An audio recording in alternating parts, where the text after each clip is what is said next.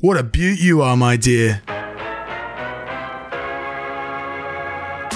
You're welcome. What was that? You're welcome. With Hillary Rushford. Say it again. You're welcome.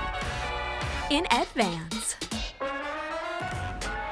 Hello, friends. I asked on Instagram stories recently for what you wanted to talk about here on the podcast upcoming. And one of the questions submitted was how to keep things spicy with your husband, which made me laugh. And I've been thinking about since she submitted it.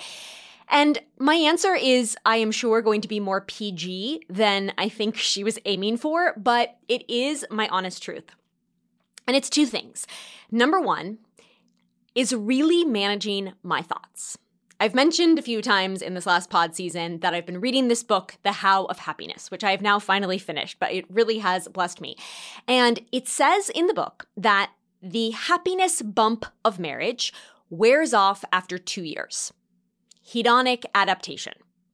Anything that is bringing us joy, we just get used to, unless you consciously cultivate a mindset of gratitude and savoring the moment of what you have. This applies to getting a bigger home, a new job, increasing your income, any circumstance we think brings joy. It's actually our thoughts about it that make it last longer than for more than a relatively short blip. So it's important to note that I only got married 3 years ago. We just passed our 3-year anniversary of our elopement to the south of France.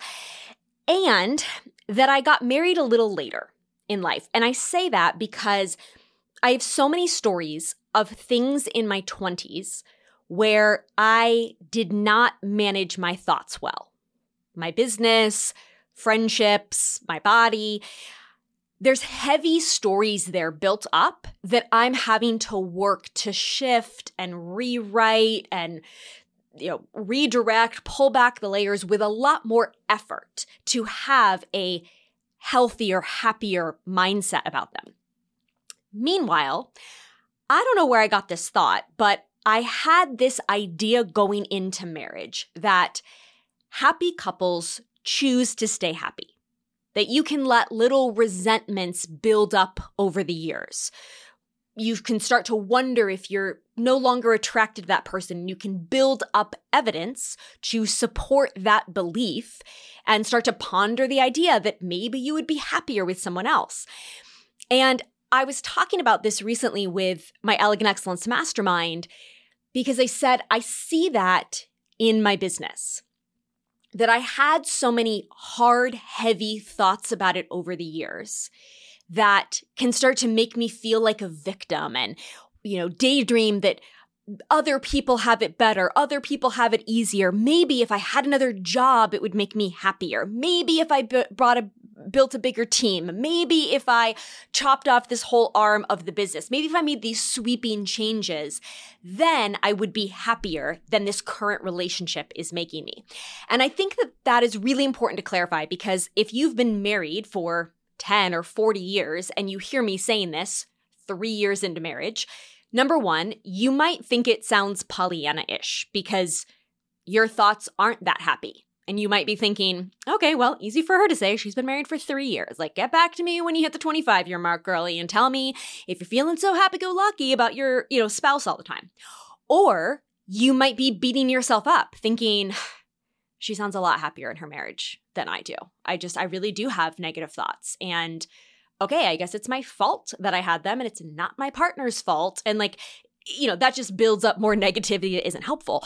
So I want to say if I'd gotten married 10 years ago when I desperately wanted to, I would not have done it this well. One of my best friends has a 12-year-old and we were we've been having all these conversations here on the podcast and then specifically over on Instagram stories about parenting and motherhood. And in talking with her about it, she was like, I would be such a better mom now.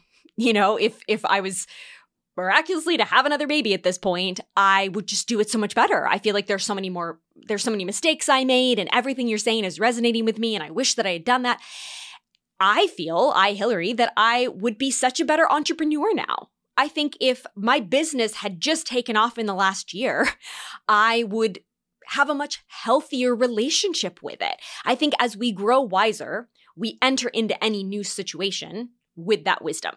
And then that makes it easier. So really, this isn't marriage advice, but any relationship. Your relationship with your work, your body, your friendship, your family. I know the question was what keeps it spicy, aka sexy, which is about attraction and enjoying being around Jeremy, thinking he's kind, sweet, and funny and smart is 100% what keeps that attraction. It's my thoughts that keep me happy in that relationship. And then because it's a romantic relationship, that includes attraction and sexy and spicy. But in any relationship, it's those thoughts that give us the happiness, that don't allow for the hedonic adaptation to happen. And then over time, a growing disillusionment, discontentment from whatever relationship we're in. And I think it really struck me in a class I happened to be teaching to my mastermind after this girl asked it, where I really was coming back to the concept of your relationship with your business and that it's all about your thoughts. And I just realized so many parallels between the two. And my second piece of advice after my sage 3 years of marriage is as far as the physical part, we basically schedule sex. Not like it's on the calendar, not like we sit down at the top of the week and are like, what's good for you this week? But we just kind of know if it's this day or time, yeah, that's probably what we're going to do. I had a mentor growing up, and it's not something Jeremy and I have really explicitly talked about, and I haven't really talked about it with any of my other girlfriends, but as I was reflecting on it, I think the seed may have been planted by this mentor I had growing up who told me, she was probably 10, 15 years older than me. She was kind of a big sister figure. And I remember her saying that she and her husband would say when they were leaving church, people would always be like, do you want to go to brunch, whatever? What are you guys going to do the rest of the day? They'd always be like, oh, we're probably going to go home and take a nap. And she's like, for us, that meant have sex. Like we had sex every Sunday, or have sex at that time, on Sunday afternoons. And so for them, maybe that was their language, was like, hey, want to take a nap, whatever. And so I think I just had that in my head that like, oh yeah, that's kind of, the way it might happen. It wasn't really a conscious decision until this girl said it and I asked the question and I thought about it. And perhaps that doesn't sound spicy, but you don't miss each other by having different ideas of what you wanted to do that morning, afternoon, night. You aren't doing it based on feeling in the mood and catching each other at the right moment. You aren't being like, well, is that what I want to do? In the same way, we don't have an ironclad weekly routine, but most days we take a happy hour walk. Most weekends, 1 or 2 days, we'll walk for coffee and croissants is like the way that we start our morning. Over the weekends lately, we watch Ted Lasso during brunch. All of those things, along with sex, bring us joy. And so I think even if you're single or not in a relationship in the moment, I think the lesson here is lightly planning joy. Like not needing to think it needs to be this big event, but you're not waiting to have a date to go out to dinner. But if going out to a cool restaurant or bar makes you happy, then being like, I'm going to do that once a week. Maybe I'll make a plan with a girlfriend. Maybe I'll have a date. Maybe I'll just go by myself with a glass of wine at the bar, with a book. But the rhythm is I go to a cool restaurant once a week because that brings me joy and I don't want to attach it to, I've got to be in the mood. Everything's got to be set just right. It's got to be like a big formal date each time. And I don't know about any other type of joy or pleasure, but I do know studies show that couples who have sex once a week or more are happier. It doesn't have to be daily. It doesn't have to be more than one time a week, but less than once a week, and the relationship starts to suffer. And so I wonder, again, even if you're single, I wonder what leads to suffering if you don't do it at least once a week. Like you need a full day without work or being on social media once a week. And right now that sometimes happens if you have a friend make plans, if you have a date thing. But if it's just you, you're not really prioritizing that. Or as a mom, you need 2 hours of alone time once a week. And sometimes your partner initiates giving you that, or it just happens, but you aren't prioritizing like, I think I'm happiest if this happens once a week. So maybe I could find some rhythms where it's not every single Friday from 2 to 4, I'm going to get those hours, but it's probably, you're like, either it happens like on Tuesday mornings or Friday afternoons or like Sunday evenings. Like here's my kind of windows when I could get those 2 hours of alone time and I don't have to rethink it every week, nor do I have to put it in stone because it's allowed to be a little bit flexible so that it doesn't become a chore. It doesn't become something that I'm fighting for. Spicy means feeling sexy. And honestly, not being burnt out legit makes me feel the most sexy. When I am not burnt out, I feel badass, like a boss, like I am in control, spacious, affluent, wise, savvy.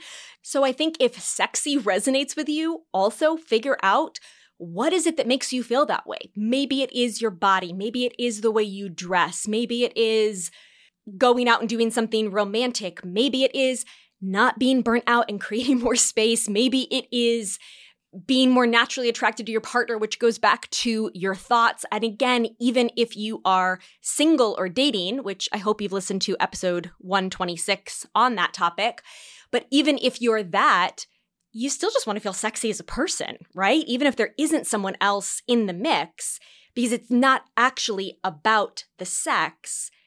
And if you're not feeling sexy in your life and what you've created and cultivated, it's not going to magically happen because you meet this person who has great abs. Because again, hedonic adaptation, the abs, are going to fade over time or your like pleasure over them unless you just keep being like, babe, your abs are so good. I just really love your abs. And that's what I do with Jeremy, like the things visually, aesthetically that I like about him. I'm constantly complimenting him on and I'm thinking it, I'm verbalizing it. So I'm kind of doubling down on how I want to feel. And I think that applies whatever stage or situation or scenario you are in your life. Romance, work, friendships, relationship with yourself. So for happiness, joy, and confidence, I hope that choosing your thoughts and creating weekly rhythms, whatever they are, might help you have more of that.